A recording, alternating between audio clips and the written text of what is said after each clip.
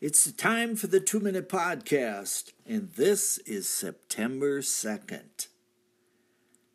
So from that day on, they plotted to take his life. John chapter 11. What day are they talking about?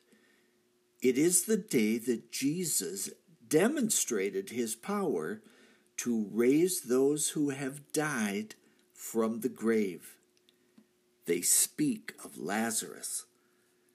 The Bible says that many put their faith in Jesus from that moment on. It was just too much to dismiss as a flamboyant act of self-promotion. No, they saw a dead man emerge from the tomb, wriggling in his grave wrappings.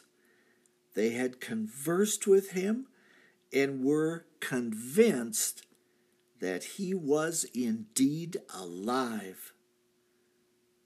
But there were others, upon seeing the miracle, ran to the Pharisees and told them what Jesus had done. Instead of believing, they scampered into town with renegade faith. Upon hearing the discourse of the miracle, the chief priests became bent on murder. They would break a commandment to rid themselves of the prophet Jesus.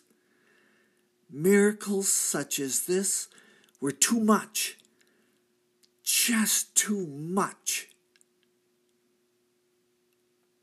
That's a 2-Minute Podcast. I am Michael Foskey.